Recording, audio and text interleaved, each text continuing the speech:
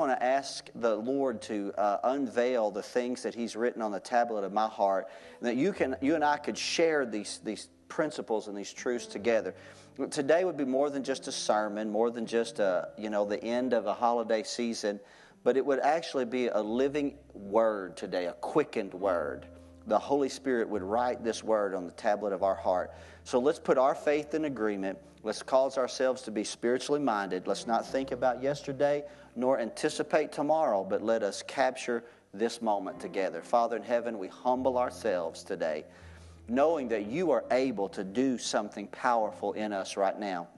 God, knowing that for the next few minutes of time, that God, even an earthly vessel such as myself can carry a heavenly treasure, God. And God, I pray that the words that you have shared with me, the thoughts that have come to my mind when I have contemplated on this subject matter, the scriptures that you have brought my attention to, I pray that we will share in these together today. Jesus said, Father, my meat is to do the will of him that sent me, and to finish his work. He told his disciples, I have meat to eat that you have not eaten of, God. Today, let us eat of this same like-mindedness, this meat of this word in the heart of what you're giving us today, Father. Turn our attention towards these scriptures. We'll be so thankful for it, God. We receive it today, God, with thanksgiving in Jesus' name. Everybody said amen. Amen. Thank you, and you can be seated. Thank you for your reverence to the Word of God today.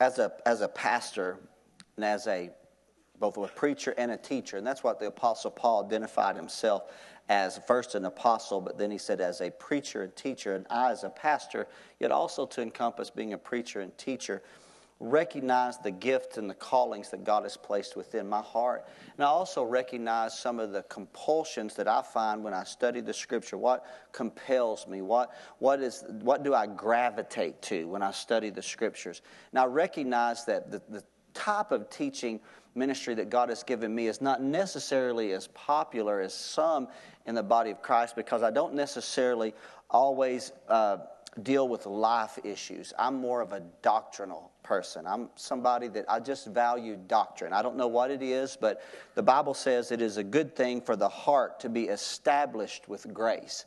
I think that your faith has to be established with doctrinal truth. You have to be rooted and grounded upon the Word of God.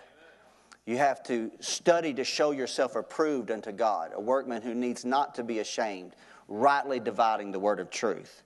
And that takes attention. It takes for us going in and studying the Word line upon line, precept upon precept, not always that which is emotional, not what always is fantastic in imagery, but more that's just principles and precepts that satisfy the craving desire of our spiritual person today.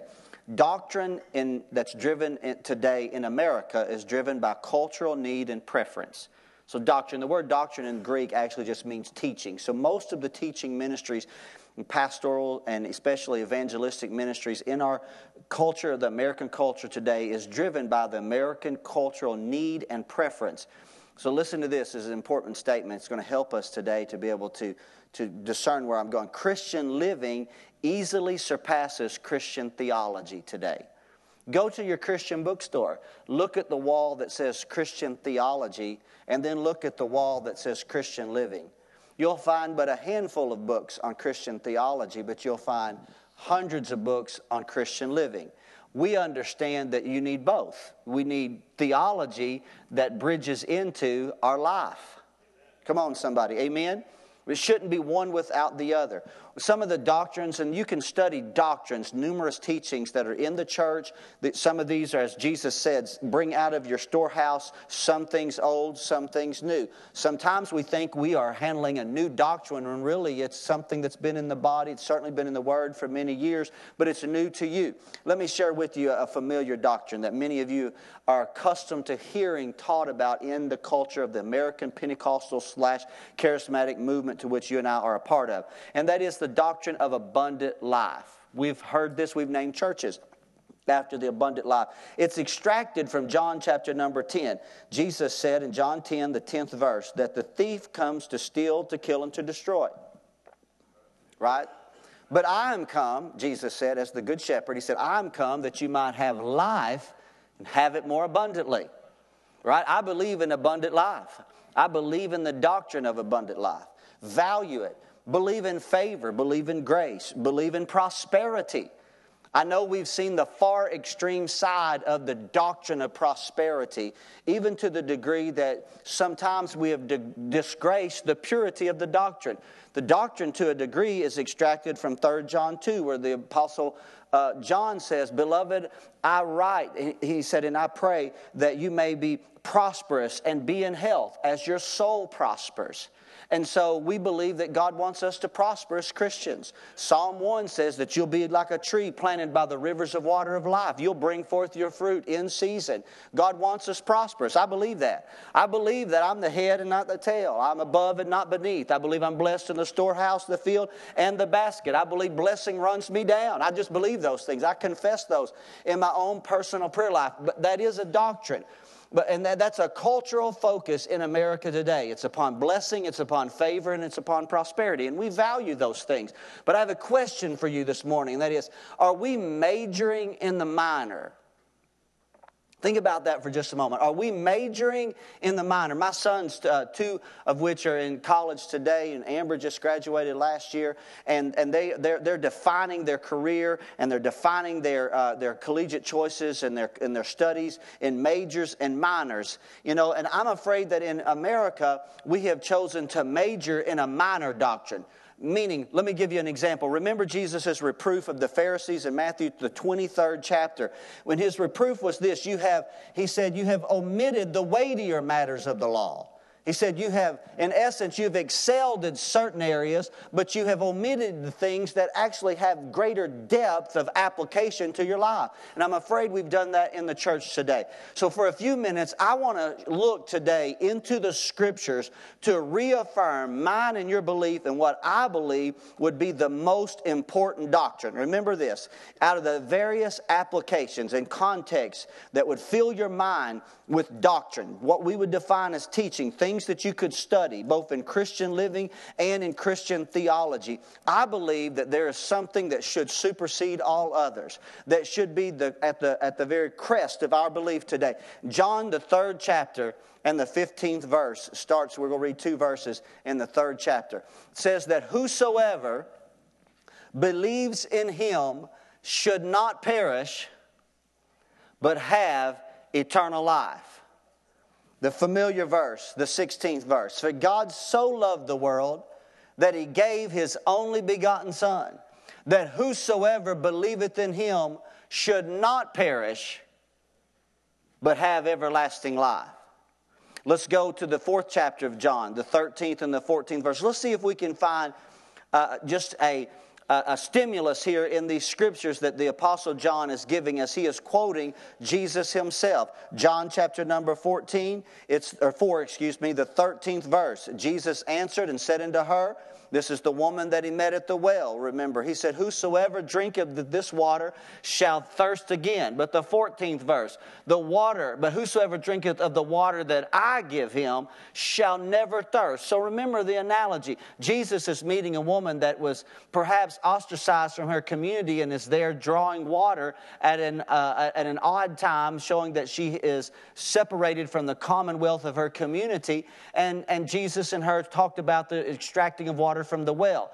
And he said, the water that you drink that I can give you, he said, when you drink of this water, you'll never thirst. And the water that I give you will be in you a well of water that will spring up into everlasting life. Let's put together a few thoughts. Let's continue in John chapter 5. John really captured the essence of Jesus' teaching in this vein of thought for a few minutes. It's in the 5th chapter of John, the 24th verse. Jesus said, verily, verily, I say unto you, he that heareth my word and believeth on him that sent me hath not abundant life, but everlasting life, and shall not come into condemnation, but is passed from death unto life. Now remember, as I'm establishing a principle today, I am in no way taking away from the value of abundant life. We value so much the promise of favor and prosperity and grace that God's given to us. But I believe in my heart of hearts that's a minor doctrine compared to the revelation of eternal life that we have in Christ Jesus. And I feel you're passionate about it today. You're just overwhelming me this morning with zeal on this thought. John chapter 6 this morning, the 40th verse. Maybe as we unfold this a little further, it will reawaken and reacquaint you with this, what often and unfortunate is an antiquated doctrine in our culture today. The 40th verse, the 6th chapter, Jesus said, "This is the will of him that sent me, that everyone which seeth the Son and believes on him may have everlasting life, and I will raise him up at the last day." John chapter 12, the 49th and the 50th verse. Only about 3 more passages of Scripture we'll read, and we'll have created the context in which I'm sharing with you that I believe is the most important doctrine. The 49th verse of John chapter 12, Jesus said, "For I have not spoken of myself, but the Father which sent me, he gave me a commandment." So Jesus said, this is what I've been commanded of the Father to share with you, what I should say and what I should speak. And I know his commandment. Here's what he said. So this is the bullhorn if it was given to Jesus. And so in essence, Jesus is saying, of all that I have taught you for these 3.5 years of ministry, whether it was the 12, the 70, the 120, or the masses of people, he said, I didn't receive it of myself, but I received it of the Father. He gave me a commandment. In essence, he told me what I should speak and what I should relay to you. 50th verse.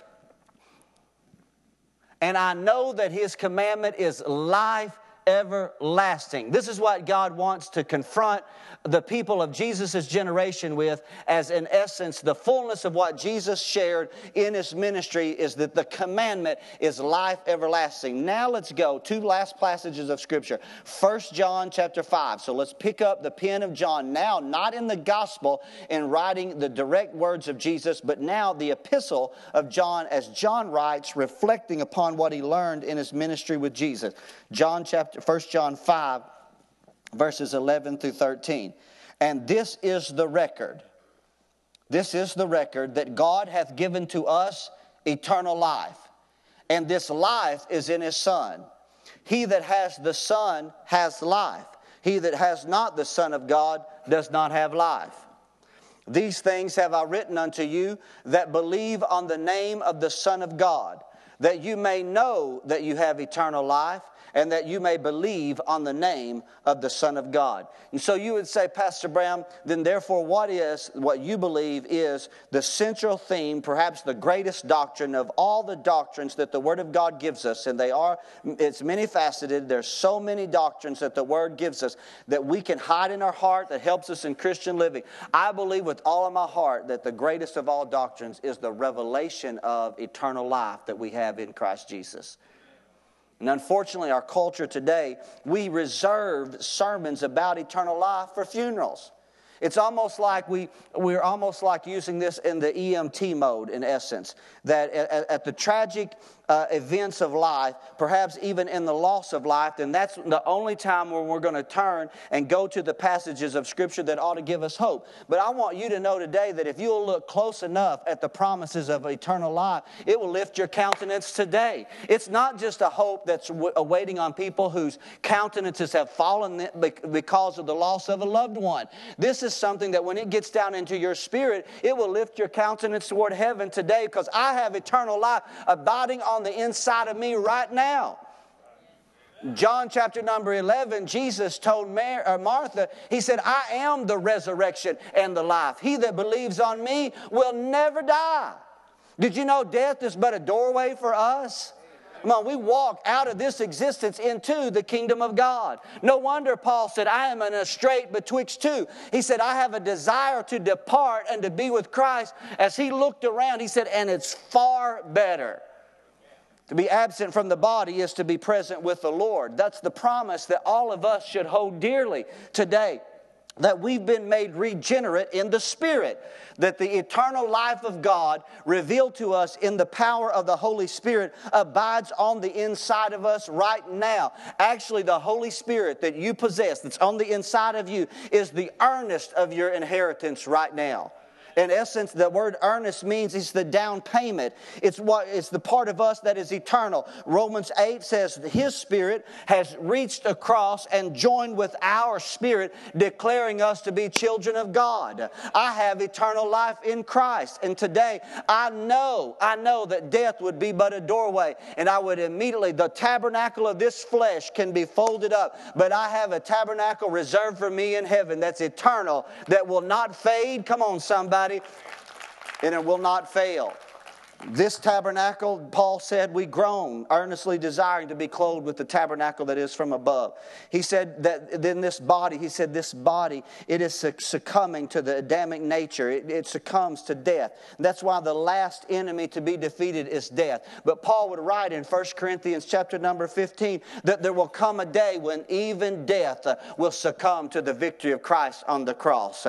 Jesus Christ is the first fruits of the resurrection, validating unto us the promise of eternal life. We today have the hope that one day we will live because He lives. As He lives, so shall you live also. That ought to give us hope in this world, not in the future world, in today's life. Should lift our countenances. Luke's Gospel, the 18th verse, it's in the 18th chapter, the 30th verse. Let me put the context for just a second if I can. This is where Jesus' disciples, it's in when Jesus' response to, I believe, the rich man who would not, who when Jesus said, go and sell all that you have and come and follow me, and he went away sorrowful because he had so much, and Jesus talked about that.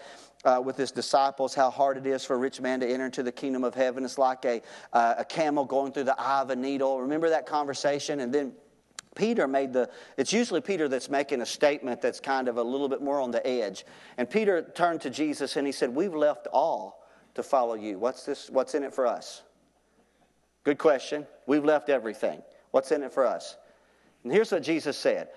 That who shall not receive manyfold more in this present time. How many know God rewards those? Amen. I mean, there's a reward for serving God. I believe that. I believe we are prosperous, favored. I believe all those things. And in the world to come, read it, everlasting life.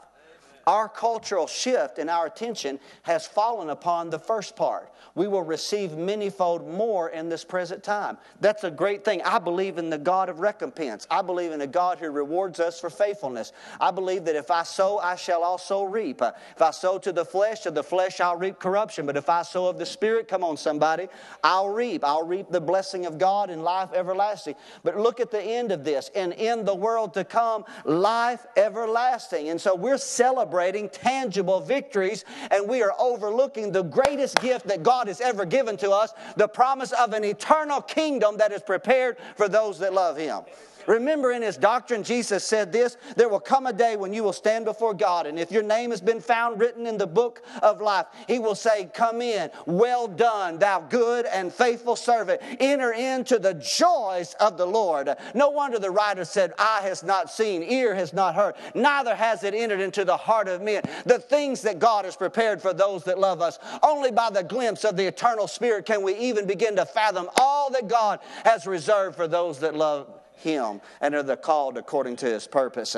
And for whatever reason, we're celebrating, in essence, the material blessings of this life, and I know to a degree that we should, and we reserve any measure of celebration about eternal life for the funeral service of a distant loved one, and that's wrong in the eyes of God. I know you ought to celebrate when you think about how God's blessed you, your family, your house, whatever, your job, your health, but you ought to celebrate when you think about that God has prepared for you an eternal kingdom where there is Jesus said that the rust will not corrupt, the thief cannot enter in. We had people in our church where thieves broke in over the holiday season. My own daughter's house was broken in Friday night. Thieves entered, but I'm talking about an eternal kingdom where the adversary and the thieves have no access to the reward that God has for those that love Him. Why can't we celebrate that kind of doctrine with zeal and passion?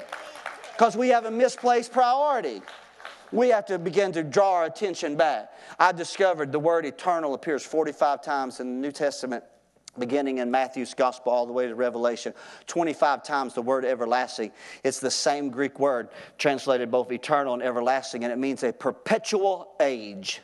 Wednesday nights we've been talking about the age to come. Perpetual age of life, of eternal life, of God's favor. Let's consider for just a few minutes today eternal life in the context of resurrection. How many of you believe in resurrection? I believe. You know, Paul wrote in 1 Thessalonians 4, he said concerning writing this, he said, to those that have fallen asleep. He said, to those that have fallen asleep. In this context, it's those that when we have lost loved ones, it's written to us to encourage us that there's the hope of a resurrection. We which are alive and yet remain shall not precede those that have gone on before us. They will precede us in the call and the resurrection before the Lord. The present work of the Spirit in our life today is the earnest of our inheritance. But Scripture promises you and I a resurrection where mortal will inherit immortality. You can't get this out of a bottle. There's no, you can search the jungles of the Amazon jungles to find the fountain of life. The fountain of life is right here today, revealed to us in the person of Christ Jesus. Drink of the water that He offers freely, and you'll live forever in the glories of God's eternal kingdom. You can search all the jungles of this world and all the religions of this world who do not offer unto us the hope that we have in Christ Jesus. And so the Scripture promises us a mortal will inherit immortality, a corruption, this corruptible flesh will inherit incorruption. What a day that will be. Come on, somebody.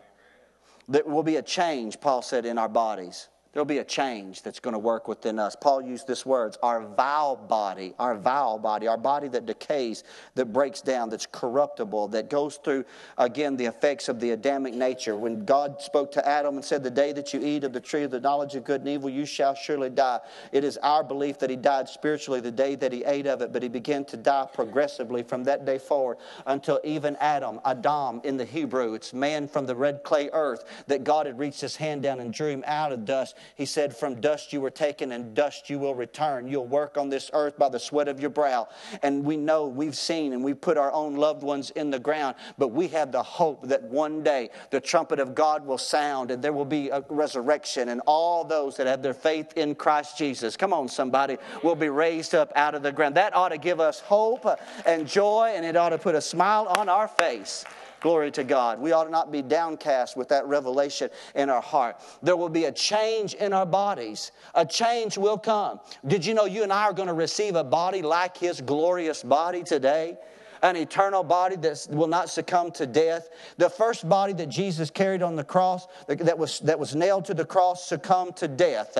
When His blood flowed out freely, He died. He gave up the ghost. He exchanged His blood for our redemption. But let me tell you, the life and the body that He possesses right now, it wouldn't matter how many Roman soldiers' spears, how many nails that they pierced His hand, wouldn't matter how many thorns that were upon His brow. It could not extract the life that is in Him, because His life is no longer in the blood, it is in the Spirit. Come on, somebody. It is eternal, and one day you and I are going to have a body made like unto His glorious body. You're talking about a superhero. I'm talking about a superhero that goes far beyond anything that a comic book author can write or an artist can paint. I'm talking about a revelation of being made like Jesus.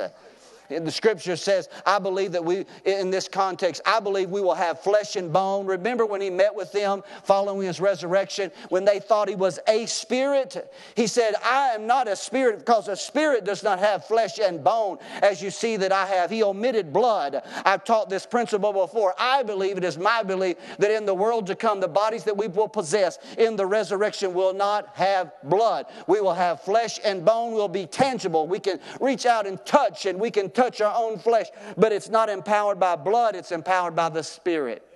Unending with the life stream of God. We will be tangible, able to feel, able to touch. Jesus ate and He promised to drink. That's a question that people ask about the resurrection. Yes, I believe that we can eat and drink, but it won't be necessary to sustain life, because life will be in the Spirit. Right? We will have the ability to pass through dimensions. Jesus Himself could appear and reappear.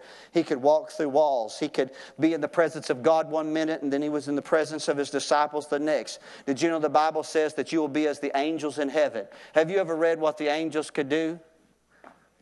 Think about that for a moment. Jesus himself said, you will be as the angels in heaven. So in your mind, you think about how majestic and how powerful and great these angels are with their swords drawn and the strength of God and the faith of God that they possess. You will be as the angels of God in heaven. I believe also in this context today, we will be neither male nor female, sexless. In this sense, we will neither marry nor are given in marriage. I'm going to give you a myth buster today. Grandma and grandpa that departed long years ago, and you think when you say, well, they're like lovers walking down the streets of heaven. No, they're not. No, they are not. They are brothers and sisters in the kingdom of God. And they are in God's eternal kingdom to worship God, not to have a relationship with each other. This is not Mormon doctrine where we have celestial sex and produce multiple children. We enter into God's kingdom as His children, that we can serve God, come on somebody, with acceptable hearts that are ready and to be all that God's called us to be. So it's a myth buster. You have to go into the Scriptures and see how God has created for us. Our communion in that day will be with God. We will possess the mind of Christ. Did you know right now today science has proven that we use about 10% of our brain? In that day we will have the mind of Christ. I know many of us are thinking, I know folks that use a lot less. We will have His mind. You will know as you are known. You will have the mind of God. God's mind. His thoughts will be your thoughts.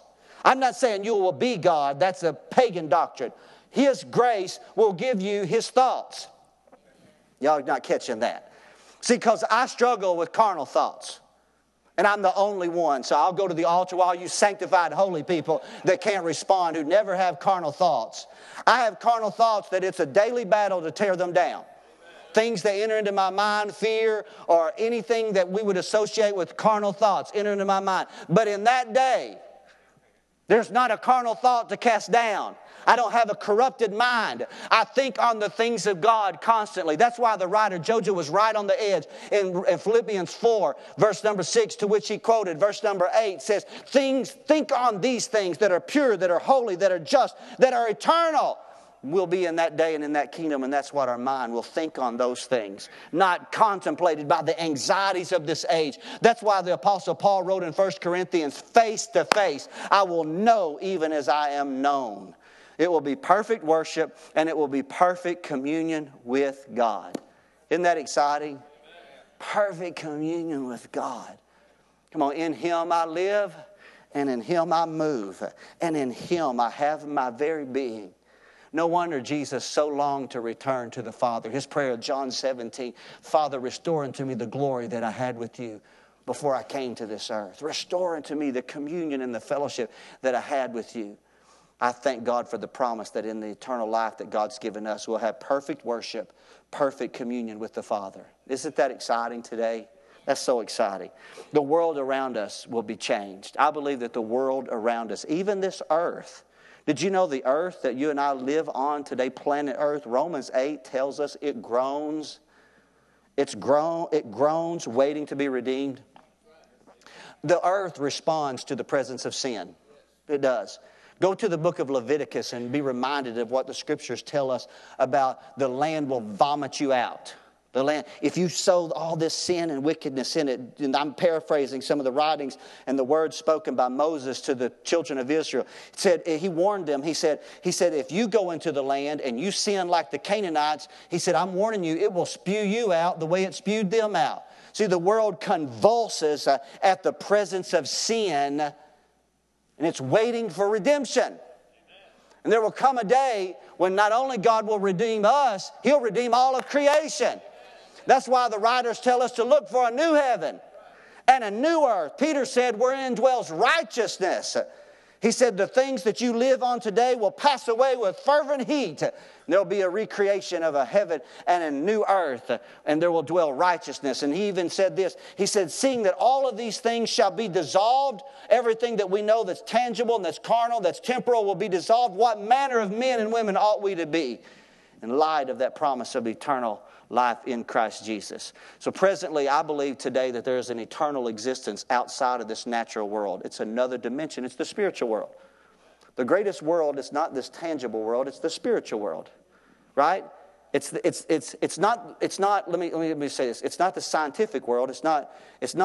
You can't take a microscope. You can take a microscope and look, and you can go further and further until you're able to see things you can't see with the natural eye. But it's still in the natural world. But I'm talking about another dimension. If many of you read Dr. Brassfield's article several months ago about heaven being not that far away, meaning that it's a dimension that's right here today. It's just on the other side of the natural world is the spiritual world. Sometimes we seem to think the heaven is on the other side of the galaxies and the universe. Like our universe is expanding at the speed of light. And so we think that the heaven is on the other side of that expansion. Heaven is right here, right now, just in another dimension. Right? That's why Jesus could go from the presence of God to the presence of the disciples back to the presence of God. It's another dimension. It's present. I believe in the resurrection there will be a merging of the heavens and the new heavens and the new earth in the recreation. That which is hidden from us will be made known and will be revealed. Here's what the Scripture promises us, and I'm soon to close. Time will be no more. There will be no sun nor moon, but the glory of God will be the light of that eternal kingdom. There will be no seasons of winter, and there will be no darkness. Perfect conditions, perfect existence. Did you know John writes these words? John said there will be no more pain, sorrow, tears. Think about this with me today. Think about this. Death. Think about that. I'm talking about a world where there is no more death. For John said this, the former things are passed away. Matter of fact, for a brief moment, Paul put this in comparison. He said in Romans, the 8th chapter, he said, I reckon the suffering. He looked at it. I like how he reckoned was a summary. He summed it all up. Romans 8:18, he said, the sufferings of this present time are not even worthy to be compared with the glory that shall be revealed in us. So think about the darkest of your days and the most difficult season of your life, or the trauma of loss that many of you have gone through. Some of the things that it's even almost unimaginable, some of the pain, or the depth of pain that people that you and I know personally, whether somebody walked out of your life and left you scarred and wounded, whether you were the victim of abuse, or whether somebody died at the hands of a brutal culture. Let me tell you, the sufferings of the age today are not even worthy to be compared with the glory that shall be revealed in us through Christ Jesus. Isn't that exciting? Come on, somebody. Amen. Daryl, join me on the platform for just a moment as I prepare to close. John saw this. He saw an eternal city where all things that are defiled cannot enter in. He saw a city that lies foursquare, that has gates of pearl, streets of gold. And the Scripture says that there is a crystal sea. It's a city without a temple, a church building, or a synagogue, because the Lamb is the temple. Remember Jesus' words to his disciples right prior to his both death and his burial and resurrection. John chapter 14, he said, let not your heart be troubled. Think about that. Think about the trouble of the age in which we live. And for whatever reason, the Church of America has chosen to only bring these sermons out when somebody has died. The most important of all doctrines has been reserved for just those days when we're contemplating the loss of a loved one. I think that's out of balance. Does that make sense? Is that out of balance today? I'm just being honest. And I'm talking about for me as well. I'm not trying to cast the burden on other pastors. It's just as much my responsibility. Jesus said this. Remember John chapter 14. Let not your heart be troubled. You believe in God. Believe also in me. For in my Father's house are many mansions. And if it were not so, I would have told you. But I go to prepare you a place. Think about that. I go to prepare you a place. How many know God's got something very special reserved for His children? I go to prepare you a place that where I am, you may be there also. I will not leave you. I will come and I will receive you unto myself. Paraphrase John 14, verses 1 through 3. Don't let your heart be troubled today. Be overwhelmed today with the hope of His eternal life that He's given us in Christ Jesus. So I'm going to close today, and I'm going to do what I have to do today in today's modern culture. It's 11:51. I've been preaching for about 35 minutes today. So to culminate this sermon, about 30 minutes. To culminate it, the culture of today wants living principles. We want Christian living. Well, how does this affect me today? That's what we want to know. I gave you theology, but now I want to give you practical Christian living. That's the best sellers in today's market, in the book place or the Christian market. So I'm going to give it to you real quickly. What does this doctrine do for you today, right now? What's it going to do for you? Just being confronted with eternal life in Christ Jesus as the most important doctrine. And perhaps you should shift a measure of your a fixation when you read upon eternal promises. Remember what Paul wrote in the book of Colossians. Third chapter, set not your mind on things below, but on things above. Don't become affixed with the things that you have here that are temporal, but think on that which is eternal. Does that make sense today? That's the scriptures, but we've put it aside. What will this doctrine do for your life today? What will it help you? If you become more conscious of the eternal life that you possess today in your spirit and the promise of God's eternal kingdom. God's eternal kingdom. I love that phrase. Peter wrote it, 2 Peter, I believe, chapter 2, I think the 11th verse. God's eternal kingdom in Christ Jesus. I believe, first of all, here's what it'll do. It will alleviate the fear of death. I didn't say it will alleviate necessarily the fear of the dying process. Nobody necessarily looks forward to the dying process. But how many of you know that Jesus suffered death on the cross to take away from us the fear of death? Right? There's no fear. There's no fear. Well, that's why even for our loved ones, but it's not just for our loved ones that have gone on to be with the Lord, but us today, no fear. No fear of death. Now, I'm not saying I'm not afraid of the process of dying or the challenges that can be involved with the dying process. But I want to say this today. There's no fear in death because death is not the end. Come on, it is but a doorway into God's eternal kingdom. So this promise of everlasting life has alleviated that for us. That's a great thing. Come on, to live life without the fear of death. Come on, that's a powerful thing. Number two, it gives you peace. When I go to bed at night with peace, I'm at peace with God through Christ Jesus, and He's given me peace because I have the promise of eternal life. So what earthly value can I place on the peace of God? What value can I? It's all the money, all the wealth, all the gold and the silver. You can't put it in somebody's casket. Because the ancient Egyptians tried to gather up all the resources of their pharaohs and bury it with them so that when they stepped into the afterlife, then they would have all of their earthly riches accumulated. You can't take it with you. Come on, so what value can I put on the peace that I have with God today? I'm at peace with God. Are you at peace with God? I'm at peace with God. I'll tell you, that lifts my countenance. I don't have a disfigured countenance. I have hope and joy and peace. Let me go on. Number 3, it gives me joy. Joy. I didn't say happiness. Sometimes happiness is dependent upon our situation. We have some unhappy seasons in life. Sometimes, we have seasons of sorrow. We read that in the Scripture. Weeping endures through the night.